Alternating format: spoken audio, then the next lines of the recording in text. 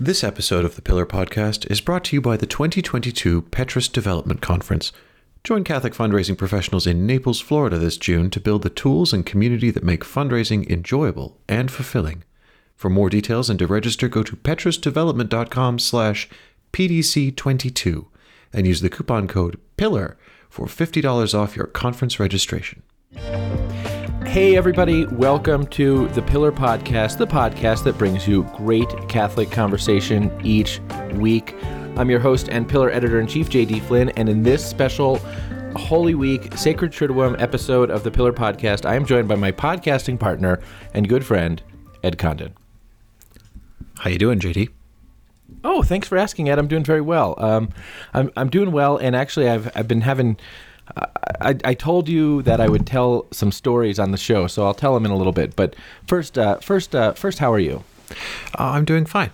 I'm doing fine. It is Maundy Thursday as we record this. I am looking forward to kicking off the Triduum. It's always Easter weekend is always. It's always a wonderful time, but it really is a stacked schedule for my wife and I, how we tend to do things. Like, there is pretty much almost every hour of the day is accounted for. I'll get up tomorrow to make sure the newsletter goes out and everything. But after that, it's from tonight on forward till the end of the Easter Vigil, and then a meal after that. It's pretty wall to wall, and I like it that way. It is. I find the perpetual motion helps to keep me in the Triduum, keep me focused, and I really like that. It's a little bit of a bummer because also, Easter weekend also tends to be there tends to be sort of family that come through town and things. And I found out yesterday that I've got a cousin and his wife are in town for the weekend, and I'm probably not going to get to see them because between all of the Easter stuff my wife and I are going to be doing, also to make a run to the airport to pick someone up on Friday night, and it's a very, very busy weekend. And every year I kind of wish it was longer and wish I had more hours in the day, and also am grateful for the fullness of it, if that makes sense. It does make sense, Ed, and I can appreciate that. I'll tell you, I find fascinating the fullness of that. Because I always find that during the Triduum, there are certain periods of time in which I feel as if I'm in this strange kind of limbo. So, the evening of Good Friday, if one is not at a liturgical service of some kind, and you will find as the child gets older that, and should the child be blessed with siblings, you will find that the negotiation about sort of the liturgical choices regarding the Sacred Triduum somehow change, because the question becomes sort of how much can the children endure, as it were. And so I always find that there are these times during the Sacred Triduum where, I'm not quite really sure what to do with myself. It's after 3 o'clock, or let's say after 4 o'clock on Good Friday. Darkness has covered the earth. The curtain has been torn in two. We have memorialized that the Lord has been laid in a tomb, and then what should I do with the afternoon? Certainly I shouldn't flip on a game, it seems to me, I suppose one can play Uno, but I always feel like on Good Friday in the afternoon and evening, and then on Holy Saturday, sort of during the day, I feel like the entire day is spent putzing in anticipation of the Easter Vigil, just kind of putzing around in anticipation of something that will start, in the evening. And so we obviously have very different experiences of the Sacred Triduum, but I think I'm probably not the only one with a putzing experience. Possibly not, but you're right to say it's a strange time. Have you? I'm asking in innocence. Have you been reading the draft of my newsletter? I have read the draft of your newsletter. Yes. Top to bottom? I saw that the end of your newsletter has a long reading that I will read, a long reading from the Office of Readings that I will read, but I must admit that I haven't read it yet, but I will. No, I did. Well, the reason I asked is because the opening of that homily, which is a homily for Holy Saturday from an ancient and unknown author, is the opening line is something strange is happening. Right. And it's all about the being at the eye of the cosmic storm of salvation that is on Holy Saturday, that Good Friday has happened. Easter Sunday has not yet arrived, that, Christ has descended into hell to free those there. And, what do you do with that? What is going on right now? Right, exactly. Right. What you want to, I don't know, maybe cleaning? Were I like a better man with a better interior life, I suppose I could say, well, I spend the entire time in holy contemplation, but I'm not. And also, if you have children, you have children. And so maybe cleaning, I don't know, or something, but it's always sort of like, well, I don't think we should be doing Legos right now, but should we be doing Legos right now? And should I be making a Lego Calvary? And, I don't have enough greens for the hill. I don't know about the relative piety versus. I know, this is the question. Of a Lego does my Lego Calvary construction need to be pious? I don't know. I tend to spend a goodish portion of Holy Saturday with my wife, and I'm sure you're right that this will change over the years as the child gets bigger. But at least now that she's around 6 months and still fits in, I can still restrain her in a chair when I want to. We spend a goodish portion of the day preparing for the vigil, be it dressing the church and stuff like that. There's a lot of cleaning around of the church itself that happens on Holy Saturday. That helps. You're a better parishioner than I am by a long shot, which is funny because we all know how you feel about the parish. But you are a better parishioner than I am by a long shot. I'm not. Because I never clean the church. This is the only time. Don't get carried away. This is the only time of the year I do it.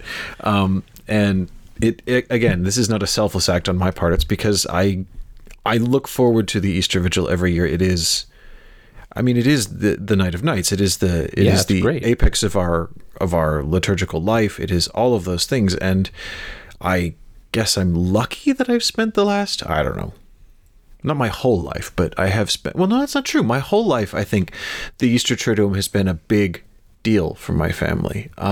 It's just how I was raised. And we've done different things over, when I was a kid growing up, we had different things that we did at different times. When we lived in Chicago, my family would up sticks for Easter weekend, and we'd all go down to the University of Notre Dame, and my grandparents and aunts and uncles and a bevy of cousins would usually meet us there, and we would do the Triduum there together as an extended family, which I remember vividly and enjoyed greatly. And, we did other things when we were in London, but it's always been a big deal, and it's one of the great gifts that my parents gave me was an appreciation of not just the idea of Mass on Sunday for Easter, but the idea of the Triduum as a complete time apart. Sure, I'm grateful for that. Yeah, I would say the same is true, sort of liturgically and devotionally. I don't always know. In my experience, I just don't always know. I don't know. This is a strange time. This time in which the tabernacles. This time in which the tabernacle is empty. I mean, is there anything, and yes, I like on Good Friday, late in the night in Good Friday, to go to the altar of repose and spend some time there. And there's a certain kind of meditative stillness to that.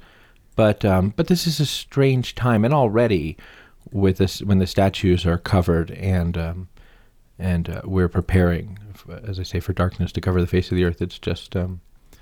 I wish I were Gerard Manley Hopkins, or I could recite him at will, because there is a sort of, it's almost atmospheric, the Triduum, isn't it? There's almost a kind of a chargedness.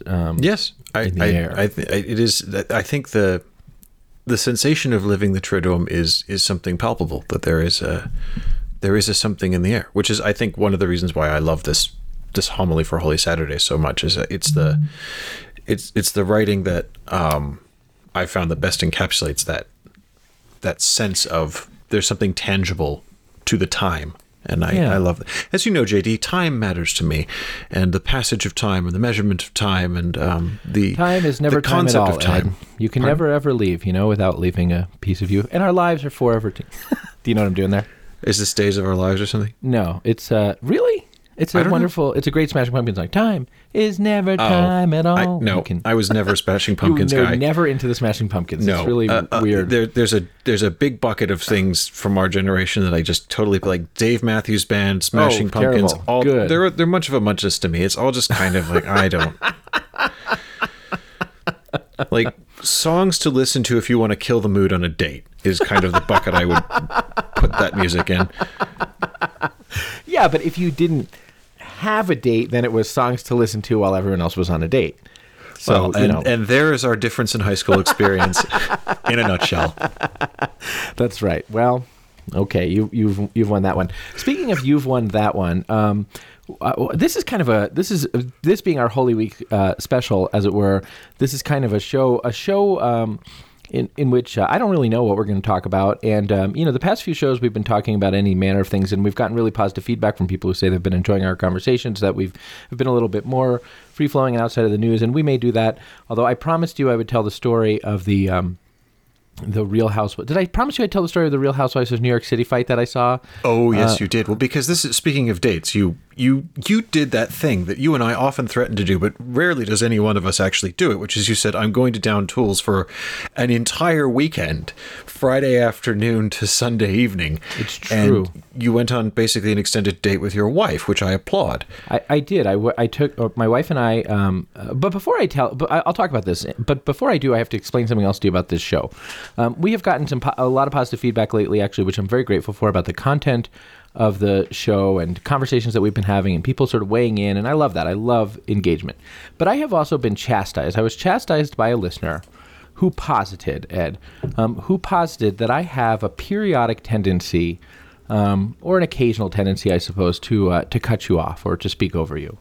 And I dispute that. In fact, I went back and I listened to last week's show, and I found that, in fact, you were more likely to begin speaking before I was done with a sentence than I was likely to begin speaking when you were done with the sentence. And I also ran the time figures, and we were speaking for almost the exact same amount of time during the show. So I call that into question. But, this listener chastised me. And when I raised this to you earlier this week, you didn't sort of rush to my defense and reassure me that this isn't true. And so I have decided that this week I'm going to track carefully. I have resolved, never again, Ed, never again shall I cut you off during the show. And I'll track, if I do cut you off, I'll make a little hash mark. And you can track too, so that you can ensure that I'm accurate about this. And if it happens that I have spoken over you, more times than is appropriate, I'll figure out some kind of a little prize I'll give you at the end as restitution. Well, that's very big of you, JD. I don't anticipate it being a problem this week, since, as you said, we're not operating off of a slate of topics that about which either of us, I think, has strong and urgent opinions that need to be given. And I think perhaps, I don't know, I rarely listen to this show back, but I have heard that feedback too. In fact, other Catholic podcasts have taken entire segments of their shows dedicated to your alleged propensity for filibustering me. No, that's not true. I can send you some if you'd like. I wouldn't. I don't have the thick enough skin for that. I wouldn't. But I think it is merely because when we are discussing things about which we have strong feelings and ideas we wish to convey, there is that tendency, possibly. Well, there won't be. Please allow me to apologize to you in public, in front of the listening audience here. Please allow me to tell you, Ed, that any time I have ever cut you off or spoken over you or in any way diminish the significance of what you have to say on this show, I repent. And I firmly resolve to interrupt no more. Well, it's kind of you, but again, I've never taken it as a diminishment of what I may have to say, merely an excess of enthusiasm on your part for the subject matter. And I've always invited people who flagged this to my attention to consider that really the conversations that we have on the show are to be viewed as a whole. It's not a competition. That we are presenting very often a composite, an aggregate view of the two of us, and it's not a question of scorekeeping. It doesn't matter that we are a team. Are you finished? Yes, we are a team, and that's very well said. Now, as you were asking, and again, if you don't like small talk, we're going to small talk for a little while because some people do. As I said, so at Christmas time, my wife and I were driving around looking at Christmas lights with the kids, as you do, and listening to Christmas music on the radio.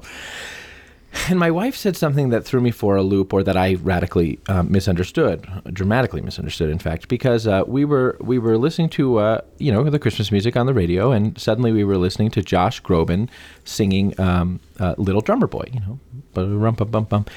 And question. Yes, sir. Who is Josh Groban? Josh Groban is a well-known American singer of both Christmas song standards and other kind of I don't even know how to I honestly don't know how to describe. Would he fit in the genre of sort of emo boy with a guitar? Oh, no. Josh Groban is like... He's not a kind of Ed Sheeran figure? No, he's a Broadway musician lacking a play. Josh Groban is a sort of strong... He's in the vein of Bocelli. Actually, I think he got his start by filling in for Bocelli somewhere or something like that. But Josh Groban is our age, but in the vein sort of Bocelli. In that sort of universe, you know what I mean? Okay, thank you. So he puts out Christmas albums, and he puts out albums of show tunes, and he puts out albums of sort of classic standards, and then he puts out albums of his own stuff, I think, as well. But it's all sort of that kind of thing, right? So anywho, Josh Groban is singing "Little Drummer Boy," and Mrs. Flynn says to me, "Boy, I really like that Josh Groban. I'm a big fan. I really like his voice." And I took that to mean that she really liked Josh Groban and was a big fan. And so I thought, well, there's been a pandemic on, and there's been precious little live music in our lives. We often go to concerts and stuff, but there's been precious little live music in our lives. And so let me see, if Josh Groban, who apparently my wife is a big fan of, is coming to Denver where we live. And I looked, and he isn't. Josh Groban had not been touring and had not planned to resume touring. But he was going to do, in April, 3 shows at the Radio City Music Hall. And I thought, well, my wife is a big fan of Josh Groban, apparently. And she works hard with these kids, and she deserves a break. And so I will get her 2 tickets to go see this Josh Groban, whom she loves. And I'll tell her, take a friend. Go to New York and see Josh Groban at Radio City Music Hall, and take a friend, and I'll watch the kids. And so I bought, these tickets, and I gave them to her on Christmas, and she kind of opened them up, and she said, well, what's this? Why would you think I want to go and see Josh Groban? I said, well, you love Josh Groban. And she said, I do? And I said, yeah, you told me. She said, well, I did love that Christmas song. And I said, oh, well, but, she wasn't giving up on New York. She said, but I'll go. I'll go. I'll go. I'm there, So, okay. So, I sort of whiffed on that one, but then my wife is very, very kind, and she says, I'd really, really like to go with you. That's the friend I'd like to take as you. And I thought, wow, that's very beautiful and very kind and good, and I'd like to go with you too. And we have not traveled very often together by ourselves because we have had some trouble finding people who can watch the kids. Our kids have some particularities, as I think you know, and so my sister agreed to watch the kids, and this was actually going to be like this was the first trip that we took as in our marriage as just by ourselves since really the kids were born. So it was cool. And you went to New York City? We went to New York City, which I love New York, and we both love New York, and it was cool, very great, and we had a heck of a weekend, but it was all sort of centered around my misunderstanding of the words "I love Josh Groban," and so the Josh Groban concert was fascinating, Ed, because Josh Groban's target demographic is effectively, I want to say this diplomatically. Josh Groban's target demographic is effectively women of a certain age and their begrudgingly accompanying husbands. And and so are we now of a certain age? No, we're not. We're not. Okay. We're still. Josh Groban is our age, and he's sort of like Josh Groban's fans. Josh Groban's our age, and his fans are sort of like, oh boy, that young man is so sweet and so handsome, and his voice is like butter or a dream. And so a Josh Groban concert, I learned, is effectively Josh Groban singing beautiful songs with a beautiful voice, and then sort of hamming it up for his grandma, and his grandma just eating eating out of the palm of his hand effectively. And Josh Groban, I learned, can effectively say or do anything at a Josh Groban concert, and the women who are there because they're in love with him will find it endearing and beautiful and cute. And so he just yucks it up for 2.5 hours and sings some nice songs, and he had some guests come, and he had a marching band come, and Cyndi Lauper was there to sing a song, which was really surprising. Pray for Cyndi Lauper, by the way. It was not my impression that she's doing well. But it was just this sort of extravaganza of Josh Groban yucking it up, singing some songs, and then running through the crowd from time to time. And people were, you would have thought we were at a Jay-Z show. People were just ecstatic. And it was amazing. It was the best people watching that I have had in quite some time. Mrs. Flynn felt the same way. And I'm glad that it provided a good shared experience for you, even yes. if neither one of you were actually as keen on Josh Groban as perhaps previously advertised. Well, no, but now...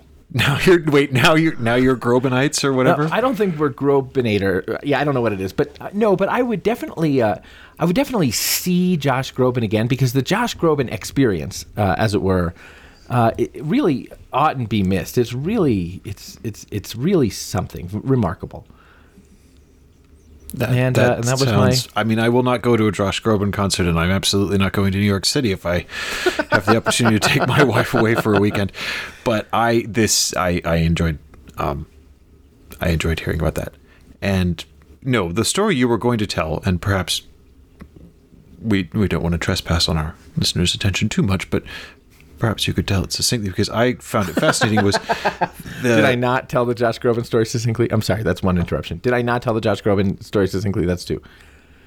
No, it's not that. I don't want us to accidentally just do half an hour of the chats. I think we're getting close. I know we are. No, but the reason I knew you were having fun in New York and I had forgotten that you were going away for the weekend is because, well, I guess part of me, when you said that that's what you're going to do, I just assumed you didn't mean it. That I was going, but that I would be working. Obviously. In fact, Mrs. Flynn said to me, she like, we were getting ready to go, and I said, I'm bringing my computer in case there's an emergency. And basically, like, my shorthand is I basically say, and you do this too, and if you're in Catholic journalism, you just have to think about these things. So what I said to her is, I'm bringing my laptop in case the Pope dies, right? Because if the Pope dies, we got to get to work. Right. And the point I was trying to make to her is that's the only kind of emergency that could pull me away.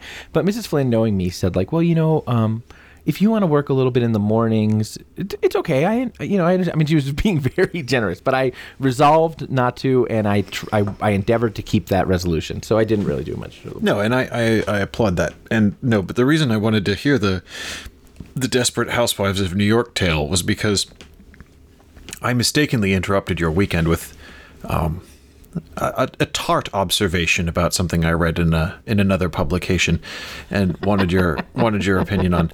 And you sent me back a picture of a plate of food, and that jogged my memory to realize that you were in New York and you were dining out, and I was interrupting your perhaps one nice meal out with your wife, and I apologize for that. But then you went on this long kick about how they had put provolone in with the. Oh, I was really frustrating. I ordered this really nice prosciutto rabbit wrapped or was it bacon wrapped? It was sopressata wrapped. Wrapped rabbit loin, yeah. And it would have been delicious, except there was this weird piece of prosciutto hanging out in it that just. Wait, there's a weird piece of prosciutto, or there's a weird piece excuse me. There's a weird piece of provolone in there, provolone cheese in there. It had nothing. Okay, it was doing nothing. I listened to this tale and I sympathized with you broadly. This is, I would argue, the wrong meat or the wrong dairy component for this particular animal and this particular. I don't think any cheese belonged on that plate, actually. And no, I wouldn't necessarily either. But anyway, so I heard this out, and I understood this to be pretty much the highlight of that meal, if not your trip. And lo and behold, you start tweeting about having seen some sort of full-on crazy person dust up in the restaurant. And I was a little annoyed, frankly, JD, that I got 40 minutes on the provolone and I didn't hear a word about elbows being thrown and glasses being smashed in the restaurant. And I just feel like I got shortchanged. That's all. Well, what happened was, that's fair. What happened was, okay, so we went to a restaurant, and it was a nice restaurant, and you had to make a reservation. You had to make a reservation through this online reservation system that indicated when you made the reservation that parties of 2 or more would be asked to leave their table after 2 hours, and parties of 3 or more would be asked after 2.5 hours, whatever. That there would be some need of sort of vacating the table because the restaurant needed to turn the tables over. It was a very small restaurant, and they need to make money. So you had to check a box actually that said you agreed to that. So my wife and I were seated in a kind of exclave of the restaurant, this little sort of tent thing out on the sidewalk, which was really quite lovely. And it's not true. It's not lovely to eat on the streets of New York City. But it was because okay, it was. Go ahead. No, I'm just interjecting from time to time. That's fair. My role in this. Fair. So, wow. So you asked for the story. So we ate out there, and there were only 4 tables out there, and so we could hear this table right behind my wife. These 2 ladies who were there just complaining about while they were eating, they were complaining about very many things: their children, their jobs, their husbands, their dogs, their Peloton, all of the things. They were just complaining, the whole time, and it was kind of just, we weren't eavesdropping, but you could hear them. And as the wine they flowed, are complaining at a table next to you in New York, so of course you could hear them. You could probably hear them from the table in the restaurant next door, I'm sure. Probably, yeah. So okay, so. The maitre d' comes up to them at some point and says, well, I need to ask you to leave the table, and, I'm so sorry, we have guests here. And this one lady says, we'll get up when we're ready. And the maitre d' says, okay, but just, I have the next reservation here, so I need to ask you. And she goes, well, we'll get up in a few minutes. And when the maitre d' walks away, the woman says, can you believe that? Oh, my God, I've been eating in restaurants in New York for this long, blah, just on and on and on, F and this, F and that. And, so 10 minutes go by, and the maitre d' comes again and says, I'm so sorry, I have another party. I have to give your table, so I need you to start heading out. And she says, we will go when we're ready. And then again, F this, F that, F this, F that. So another 10 minutes go by. The maitre d' comes, and she says, I'm sorry, you have to leave now. You agreed that you would need to leave the table at a certain time. You haven't. I need to turn the table over. I have other guests waiting outside who are waiting to come into the restaurant. You need to leave. And she starts telling her off. The woman starts telling off the maitre d'. I've been going to restaurants my entire life. I mean, a very New York. I've been going to restaurants my entire life, and this, I've never experienced it. That accent sounded Southern, but I've never experienced anything like this, and I can't believe it. And who the F do you think you are? And who's going to tell me that? And do you know who I am? And da-da-da, which I didn't know who she was. She wasn't anyway. She's someone beloved in the eyes of God, but I didn't recognize her from TMZ. So at this other table, this lady goes, hey, would you keep it down? We're trying to eat over here. And then the main, the protagonist of the story goes up and she goes, excuse me? And who are you, miss? And then she says, well, we're trying to eat here, and all you can do is... And then she says a swear word. All you can do is... I don't know that I'd count that as a swear word, but okay. Okay, so pretty soon, before you know it, these 2 women are standing up in each other's faces, fingers out. It's Real Housewives of New York City, just... And and finally the protagonist says I don't need this. I don't need any of you people, and storms out, and her dining companion is going along behind her, and then so the woman at the other table goes real nice friend you got there, so then they leave, and it's a little bit irony. Right, exactly. Cutting. It's a little bit. So the woman's husband says, it's got a little tense in there. I hope you guys enjoyed the entertainment. And I said, well, I thought you were going to punch her. And, they had a laugh, and we had a laugh, and they had a laugh. And the maitre d' came out, and she was so apologetic that she comped our drinks for the whole meal. And then she brought us all shots of this Greek liqueur, and we had a drink, and it was a great camaraderie, actually, after that. It was a really lovely, That's great. I hope that the obvious epilogue to this story is that when the maitre d' arrived with your check, that you paid it, tipped well, and then stayed at your table until they came and told you they need to turn the table over, and you said, I'll leave when I'm damn good and ready. I'll leave when I'm ready. No, we, be not wanting to not wanting to impose any more stress on the maitre d', I suppose, or Mistress D, I really got out when we were ready to get out. I'm fascinated to hear this as a human drama, and I will be honest with you, JD, this is what I assume just normal human interaction is on a minute-by-minute basis in New York City, which is why I don't go there. Well, I don't know. Ed? Hi. We have been following for the past few years the story of money transferred from the Holy See to Australia, wired to Australia. You may remember that last year there were headlines from other publications, not our publication, suggesting that tens of millions, I believe, had been transferred. No. Actually, Billions, unaccounted for. 2.3 Yeah, thank you. billion. Unaccounted for billions. 2.3 billions had been transferred from the Holy See to Australia, and that AUSTRAC, the Australian financial watchdog, had recorded this and had no record of it, and it might have been used for money laundering and very many other things. And then it turned out that was actually something of a clerical error, and 2.3 billion hadn't been wired from the Holy See to Australia, but 2.8 million had been wired from the Secretariat of State to a company in Australia, and we reported that. And in fact, we did some digging into it and identified the company and these kinds of things. But there has been curiosity about what that 2.8 million authorized by Cardinal Angelo Becciu to be sent to an Australian company during the trial of Cardinal George Pell was for. And some people even speculated that Cardinal Becciu had intended it for nefarious purposes. This has been something discussed in the church and in Catholic media, that perhaps Cardinal Becciu tried to interfere in the trial of Cardinal Pell with this money. But this week, there were some new developments. That is true. I would just say as a point of clarification, it was actually the Italian secular press that was the origin of this especially lurid speculation that I think it was... no, I'm 99% sure I'm correct on this. I think it was Fatto Quotidiano. No, it was Corriere della Sera. It was Corriere, who actually wrote in print the speculation that the money could have been for the paying off of false accusers and witnesses against Cardinal Pell in his trial in Australia. Now, as you say, we've been following this particular... we followed... In the course of the last few years, JD, not only have we followed carefully the Vatican financial scandal and attendant issues, but we also followed Cardinal Pell's trial very, very closely. We covered it very, very closely to the point where we got some nasty letters from the court in Australia about how closely we were following it. So we've had our eyes on this for a while, and I think we've both been clear on the podcast, I know I certainly have in the past, that this never really struck me as a plausible use of the funds. The idea that the Holy See, and in particular Cardinal Becciu, was just, wiring millions of dollars, Australian dollars, to pay people to falsely accuse Cardinal Pell. I mean, parenthetically noted, Cardinal Pell was falsely accused, albeit only by one person. Struck me as somewhat implausible and not in the style of the people in the Holy See or in the Secretariat of State or even in Cardinal Becciu himself or in people in his immediate, or it doesn't sound like their style. Yeah, not the world of Cardinal Becciu's universe. That's not how they do things. Yeah.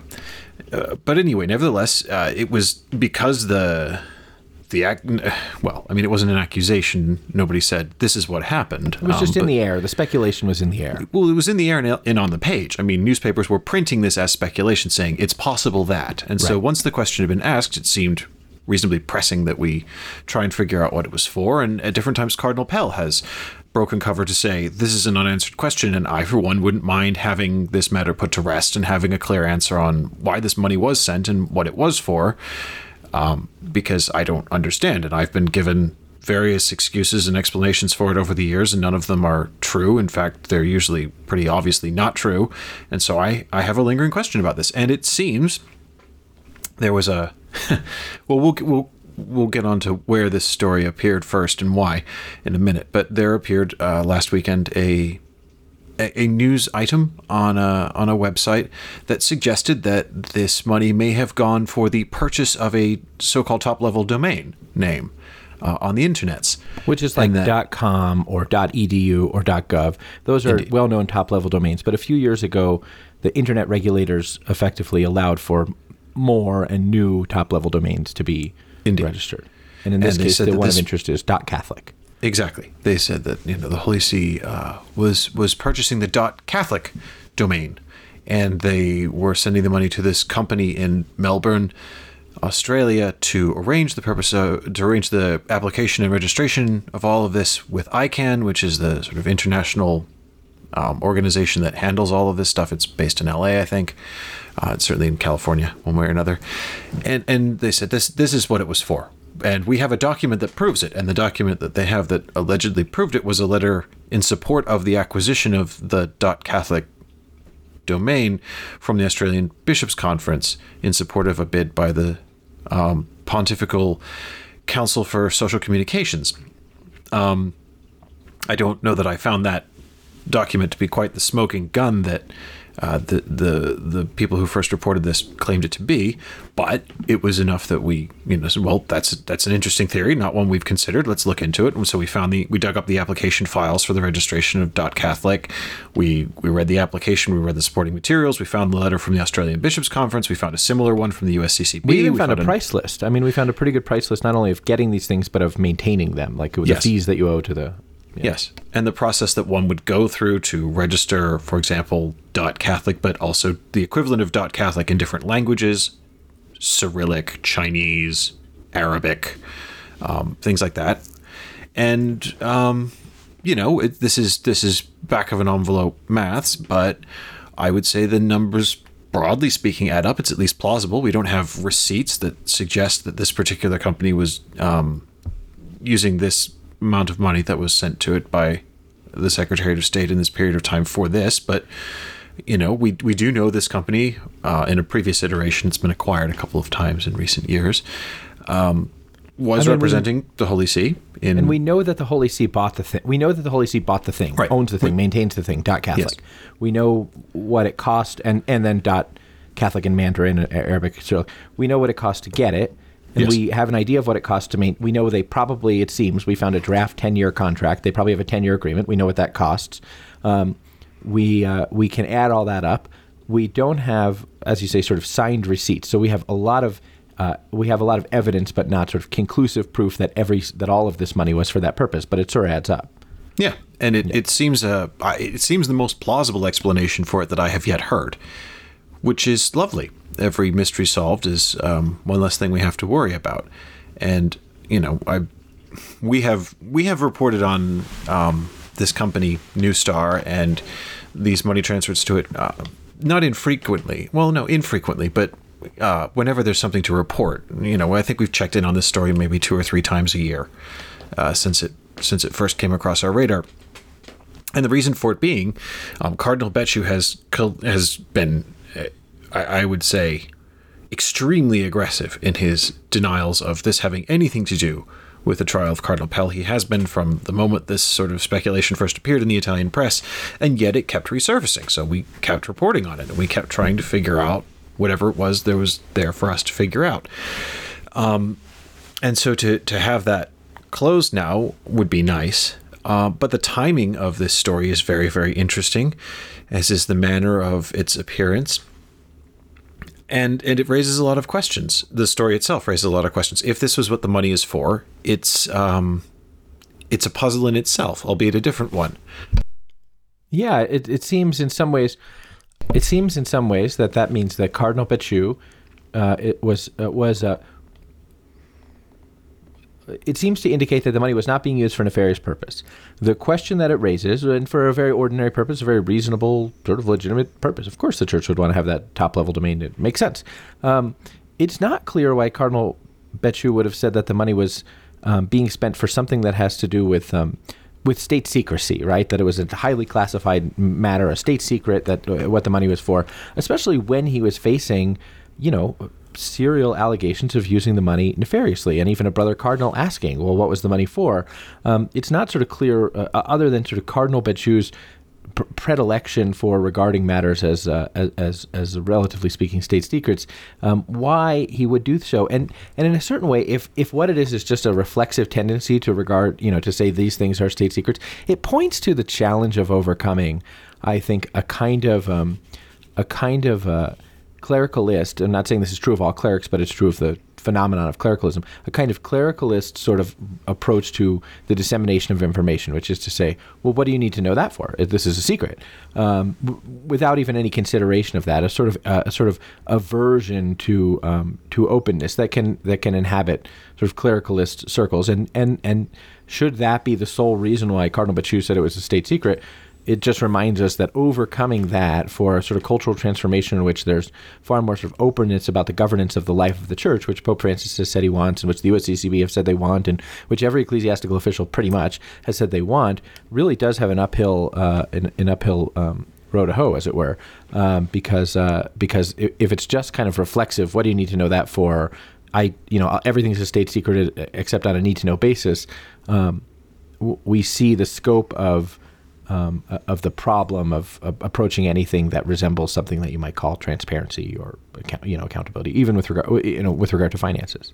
Yeah, and I mean, Cardinal Becciu had called these transfers and transactions state secrets. He called them classified.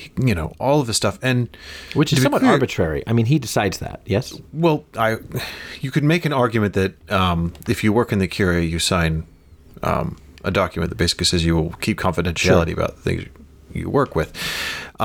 But in this case, there's talk about pressing public scandal. I mean, the only time Cardinal Becciu has said, this is classified and I will not talk about it because it's top secret and it concerns high matters of state. These are all things he said. Because he said it first to us when we went to him for comment, when all of this stuff was floating around in the Italian press. And we went up to his lawyers and said, this looks ridiculous. And we see the Cardinal saying this is, outrageous and slanderous and scandal mongering and total speculation and no basis in fact. And we said, great. We've never thought the Cardinal paid off. Can you please tell us what it was for then so that we can kill this? Then we can just put it to bed. Right. And they said, absolutely not. It's totally top secret. It's like, well, that does have a tendency to fuel extra speculation, Yeah, and it really, it's that's right. I mean, I had kind of forgotten that, but it's true. I mean, it is true that we had never thought that this was a reasonable idea that Becciu was sort of trying to influence or pay off people in the Pell trial. It just didn't make. It's just not. Occam's razor suggests otherwise in a million ways. And I had forgotten that we had gone to Becciu's attorney and said, well, what was it for then? And I forgot that we had been waved off as directly as that. But yeah, I mean, it's just weird. But the other thing that the other set of questions that this raises is that what you might call the Perlasca problem. Isn't that right? Yes, the Perlasca problem, because the second time that anything was said about this from Cardinal Becciu is in December, when Cardinal Pell mentioned in an interview he gave, he said, I would like to know what this money is for. I don't know what it's for. And Pell has repeatedly said over the years that he doesn't think and would hate to think that it could be for the sort of, wildly outrageous accusations that were floated in the Italian press. But he said, I nevertheless would really like to know, just so that we could answer the scandal of this and move past it and get it off the table. I suspect, and I don't know because I've never actually spoken to Cardinal Pell, but my suspicion is that he would like to stop being asked about it. Right. As much as anything else. And so he said, I wish, I have only one question for Cardinal Becciu, which is, what was the money for? And he said, I've been told variously that it was for different things and none of them are true. And he specifically mentioned that Monsignor Alberto Perlasca, who used to run the administrative office in the Secretariat of State and is the prosecution's sort of star witness in the current trial, including against Cardinal Becciu, apparently Perlasca has told prosecutors in the past that the money that was sent to Australia was for Cardinal Pell, a contribution to Cardinal Pell's legal defense, which Cardinal Pell said, and he would know, no, it wasn't. It was for nothing of the kind. I received no such contribution. I suspect he'd welcome it. I imagine his legal bills are pretty hefty after that ordeal. Although I suspect that Cardinal Pell has supporters who have paid off his legal bills. But sure, I'm sure he would have welcomed the money. But anyway, he asked, and at that point, this then raises the question: if this was for the purchase of domain names, why would Perlasca say it was for something else that it manifestly wasn't for? That doesn't make any sense either. And if Perlasca is engaged in now, I mean, I want to caveat this, JD, because what we know of what Perlasca has told prosecutors has been very carefully curated. Right. That we have been treated to a series of leaked segments of video footage, and in some cases just audio footage, of Perlasca's hours and hours and hours of conversations with prosecutors and investigators. And those leaks have been targeted. Those leaks have been very selective and very carefully curated. And they were warned about at the beginning of this trial back in July last year, when the prosecution said, don't make us give over the whole raw footage because this will leak and it will involve a bunch of off-topic stuff that has nothing to do with this trial and is totally other to the charges that are being brought, and it will touch on other criminal investigations that may be ongoing. Let us just deposit the parts that are relevant to the charges that we have laid and the arguments we'll be making in court. And the defense team fought against that and eventually won, and the prosecutor said, all right, fine, but this is going to leak, and handed it over, and lo and behold, it started leaking, and it's been a steadily dripping faucet ever since. So we don't actually know what Perlasca said about this, particularly in the context at which it was asked, and all of that. So it appears that's what Perlasca has told prosecutors it was for. Certainly Cardinal Pell thinks so. Certainly and if Cardinal it Pell does, thinks it raises so. questions about why Perlasca isn't saying that. But more interestingly for me, JD. Hold on. Oh, please. I would like to hear what's more interesting than that, Ed, after a word from our sponsors.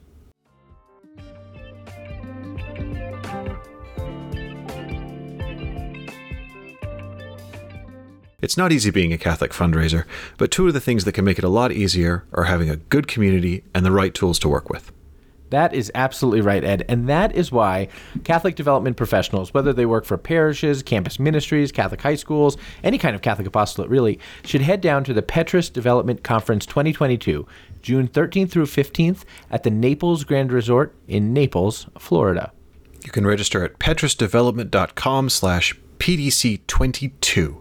And if you use the code PILLAR, all capitals, you'll get $50 off your registration fee.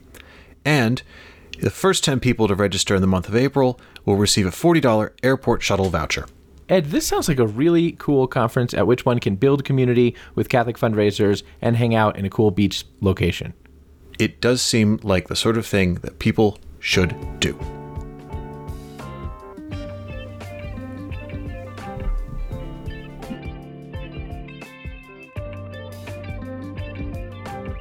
And we're back. Thank you for joining us for the Pillar Podcast, the podcast that brings you great Catholic conversation each week. And thank you to our sponsors for that message. Ed, you wanted to say a little bit more about Cardinal Betchou and his $2 million. I did. I can't begin to tell you how hard it was for me to hold this thought when we went into the break, because we were actually talking about something else for a few minutes. Ed and I during the commercial break had a different conversation about a different thing. We did. For me to actually manage to hold on to the one point I wanted to make to finish this topic, I'm very proud of myself. I'm proud not of you normally too. able Did to you do do that. it, or are you stalling right now? No, I did it. So, no, the only other thing I wanted to mention was that the timing of this is significant, having not responded to questions about this particular transaction with New Star in the past, including when we asked him directly for the purpose, the stated purpose of saying, so that we cannot talk about this ridiculous stuff that's in Corriere or wherever else anymore, or when Cardinal Pell wrote to him.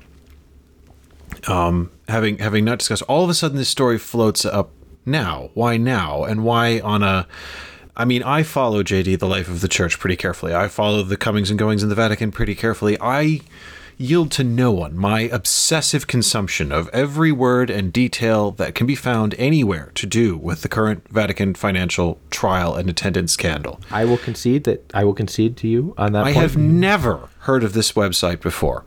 And all of a sudden, it's sort of English version is called the Daily Compass, has this strangely detailed and pointed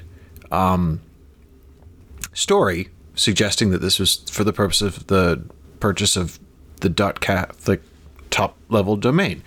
And I found that fascinating. How did they come to... Wait a minute, you've never heard of La Nova Bosola Quotidiana? No. Oh, well, we pick stuff up from there every once in a while. It's not a big player, though. I'm being hyperbolic, but I... Oh, okay. I just wanted to make sure. It is not a player. they are not regularly breaking news on Vatican finances, is my point. Right. This is not a story I would have expected to see there. Agreed. There was I just wanted to make sure leading- that... Yeah, okay. Anyway, why now? Why there?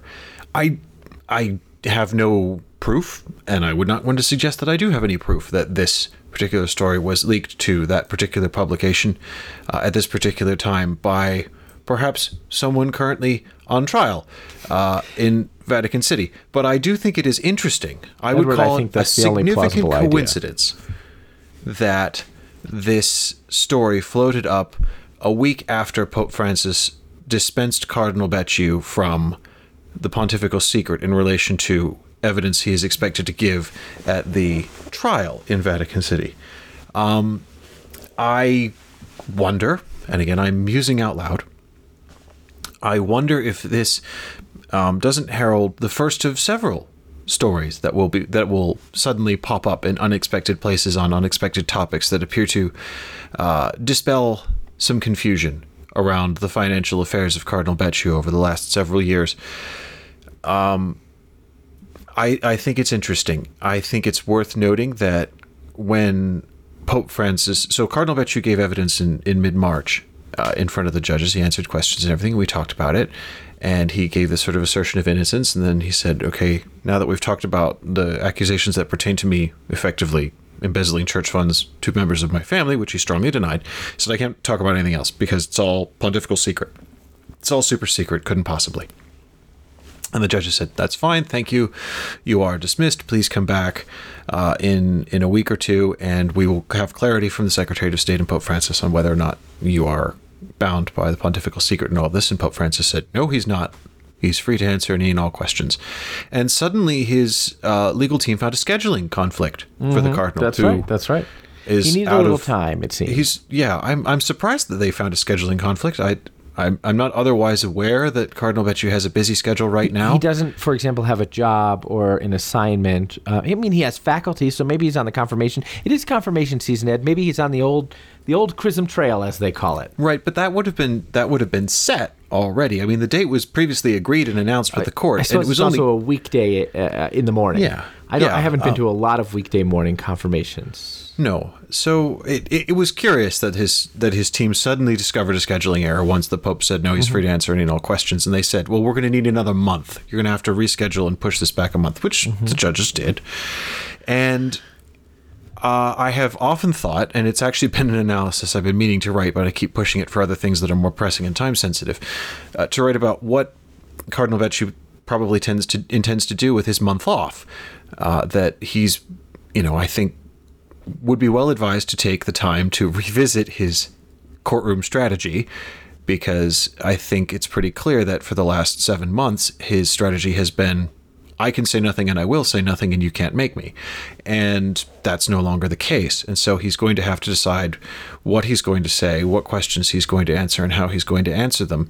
And I think many of those questions will not necessarily be on issues perhaps quite as out there as there's some of the speculation on these New Star transactions. They will touch on much more pointed things, like the claim of his former quote-unquote personal spy, Cecilia Maragna, to have compiled dossiers of compromising information on the moral failures of senior curial officials for Cardinal Becciu, things like that.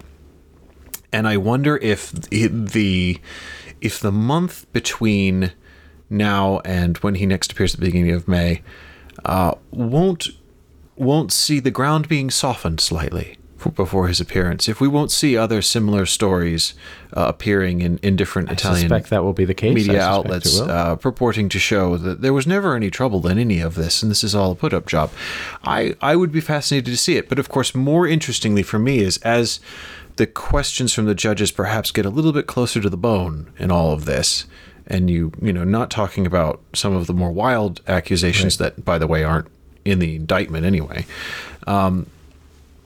As we get closer to those questions, I wonder what else Cardinal Becciu might be minded to say, because, and I know this from having spoken to him myself in the past, prior to the trial, but certainly when the Secretary of State's financial scandal was in full swing, Cardinal Becciu has always been very clear to tell the last time we talked with Cardinal Becciu was the last time I talked with Cardinal Becciu was in June of last year. I told him we were coming to Rome and asked him if we could have dinner.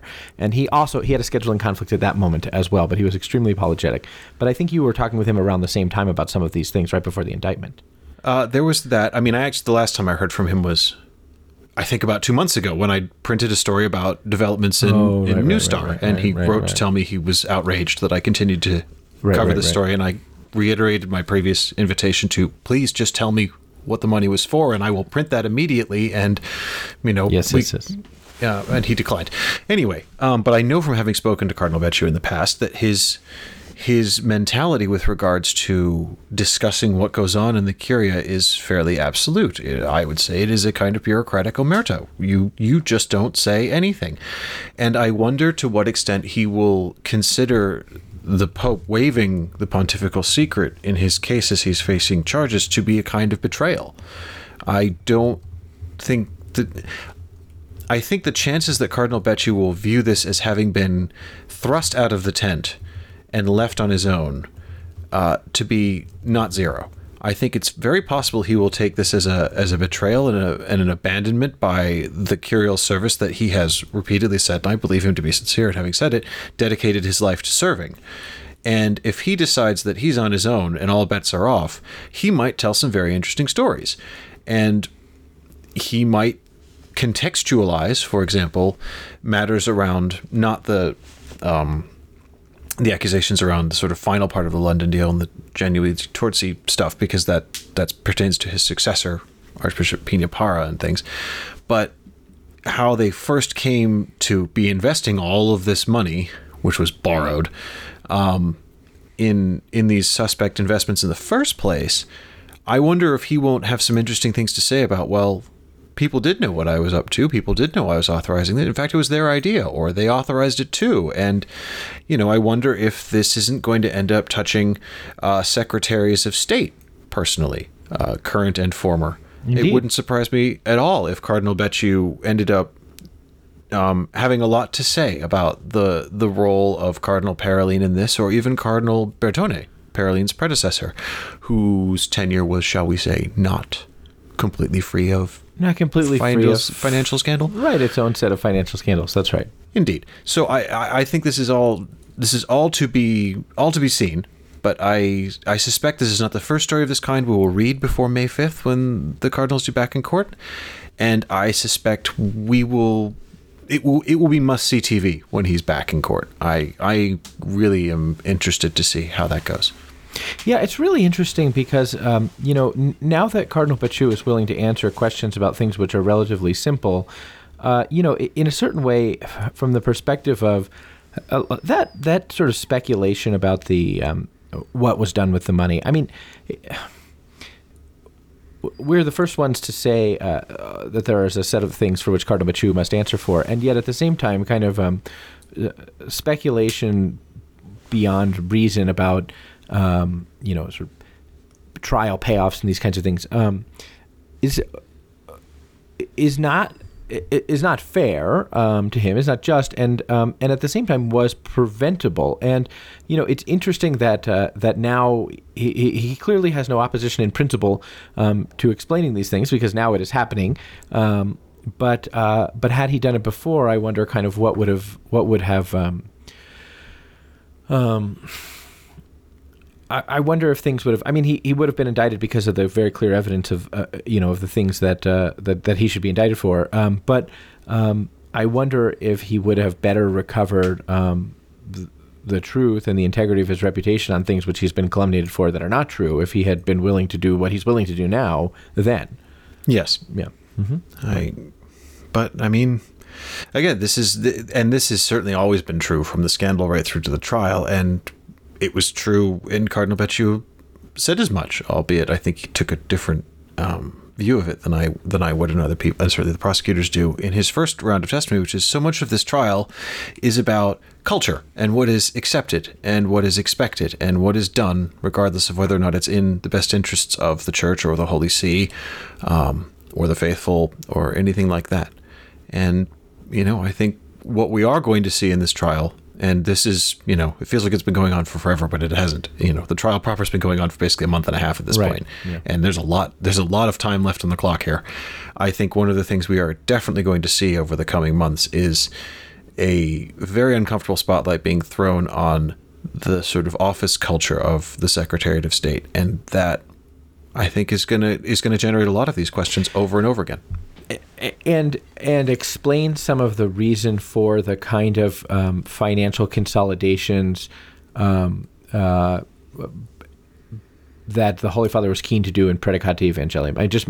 I mean, just make more clear, I think, why some of the consolidations, some of the budgetary requirements, some of the changes that are contained in Predicate Evangelium are actually probably a first step towards curial reform rather than a be-all, end-all of the whole to-do. Yes. Yeah. Well, curial reform has no end. Has no beginning and has no end. It's true. But I think even by the time Predicate is implemented, it will be clear what a next round of things will look like. I mean, part of which is just clarity about in whose interest financial administration is undertaken, what it means or what it doesn't mean to be a fiduciary, to have fiduciary responsibility to the Holy See, how an ordinary conception of fiduciary responsibility, which is correlated to, sort of maximal fiscal efficiency is assessed in a context in which sort of there are clear moral obligations with regard to the administration of temporal goods. I mean, all of that. But even looking back, I think sorry, I've interrupted you. I beg your pardon. No, please, it's perfectly fine. In fact, I'd like to hear what you'd have to say. No, what I was going to say is, for me, the litmus test of this trial, and I have to say the competence of the prosecutors, is going to be their ability to simply press home the case that laws were broken.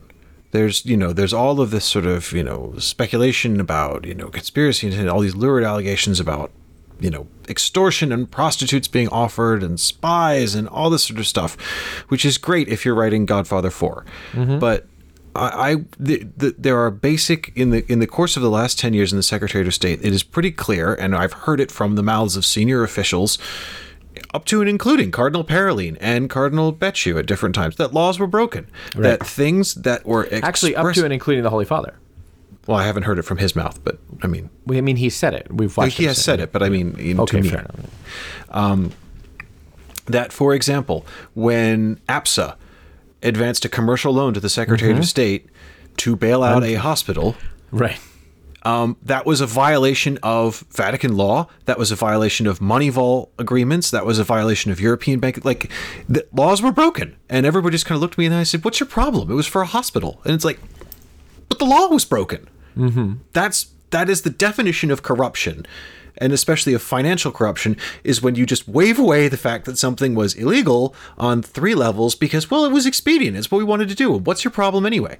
And it's the same kind of mentality that led to the IOR being pressured to refinance the 150 million euro mortgage on this London building. It was like, well, who the heck are you to say no to us? We just told you this is what we want to do, so do it. Nasty little banker man. Otherwise, we're going to bug your phones and hire some Italian spooks to dig over your private life. Right. Like, laws were broken, and the rest of it is just we'll make a great film adaptation. But I would like to see the letter of the law prosecuted on this. Yeah, agreed. Absolutely, great. Well, you're all worked up now, and it's Monday, Thursday, so you've got to. JD. I know you've got to take a walk, and there's a bobcat. There's a bobcat outside of Ed's house, and so he's staying inside because he doesn't want to be attacked by the bobcat. Is that right? You were telling me before the show that there's a bobcat outside. No, I was saying that because we only record this podcast for an hour and change one day a week. There's always something that happens outside my house. And right now it's a bobcat. I mean, that's pretty... Yes, of the mechanical kind, JD, the sort of mini bulldozer thing. Oh, come on. Yeah, you told me bobcat. No, we have some new neighbors across the road, and they the bobcats.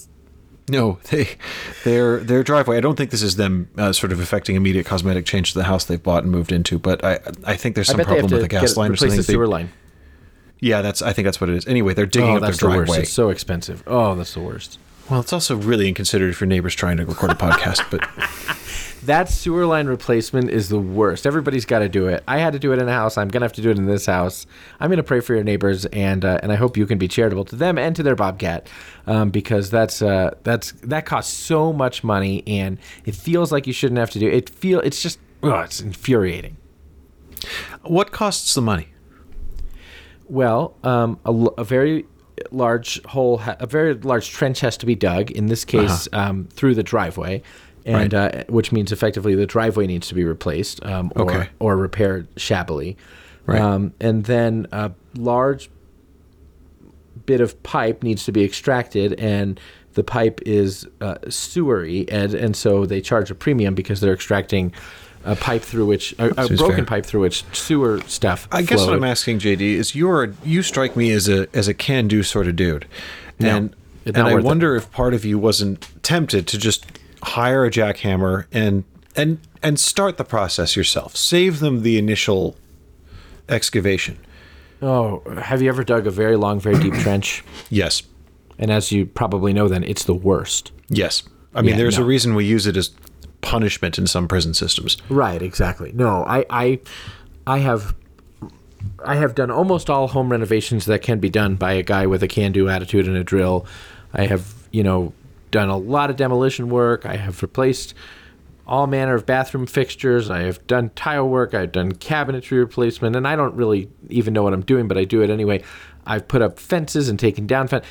Any number of bits of home repair I've done to save a buck because I am a cheap fellow. But every aspect of this sewer line replacement project just stinks. Now, what you can do to forestall it is, I don't know why we're talking about this, but what you can do to forestall it is to rent from Home Depot a very large a snake, a drain snake, not the kind that you have at home just for like a clog, but a large one that's pneumatic, and clean out the sewer line, every 6 months or something, like take the toilet effectively off or use if you have a drain line in the basement, or clean out, even better. But if you have a clean out, you probably have done this project already, so you don't have to do it. But you can forestall it. But it's inevitable that if you live in a house that was where the sewer line was put in before the pipes were PVC, and there's a clay pipe there, you're going to have to do it, and it's going to cost you a bunch of bucks. Well, I learned Which is something why there. I'm grateful for the sponsor of this week's episode. This episode of the Pillar Podcast was brought to you by the 2022 Petrus Development Conference. Join Catholic fundraising professionals in Naples, Florida this June to build the tools and community that makes fundraising enjoyable and fulfilling. For more details and to register, go to petrusdevelopment.com/PDC22, petrusdevelopment.com/PDC22, and use coupon code PILLAR in all capital letters, PILLAR in all capital letters, for $50 off your conference registration. And Ed, it has been great talking with you, and I hope you have a great Holy Week. I hope you do too. Enjoy the Triduum, JD. Great Triduum. We're having a Holy Week. Yeah, have a blessed Triduum, and dear listeners, we will be praying for you and for your families and for your parishes and for all of those you love, and for all of those who you love and who are faithfully departed. Have a blessed Triduum. Christ is risen. The Pillar Podcast is a production of Pillar Media and Ed and JD Production. I'm your host and Pillar Editor-in-Chief, JD Flynn. I'm joined by my podcasting partner and Pillar co-founder, Ed Condon. We'll be back next week for an egg extravaganza Easter week episode of the Pillar Podcast.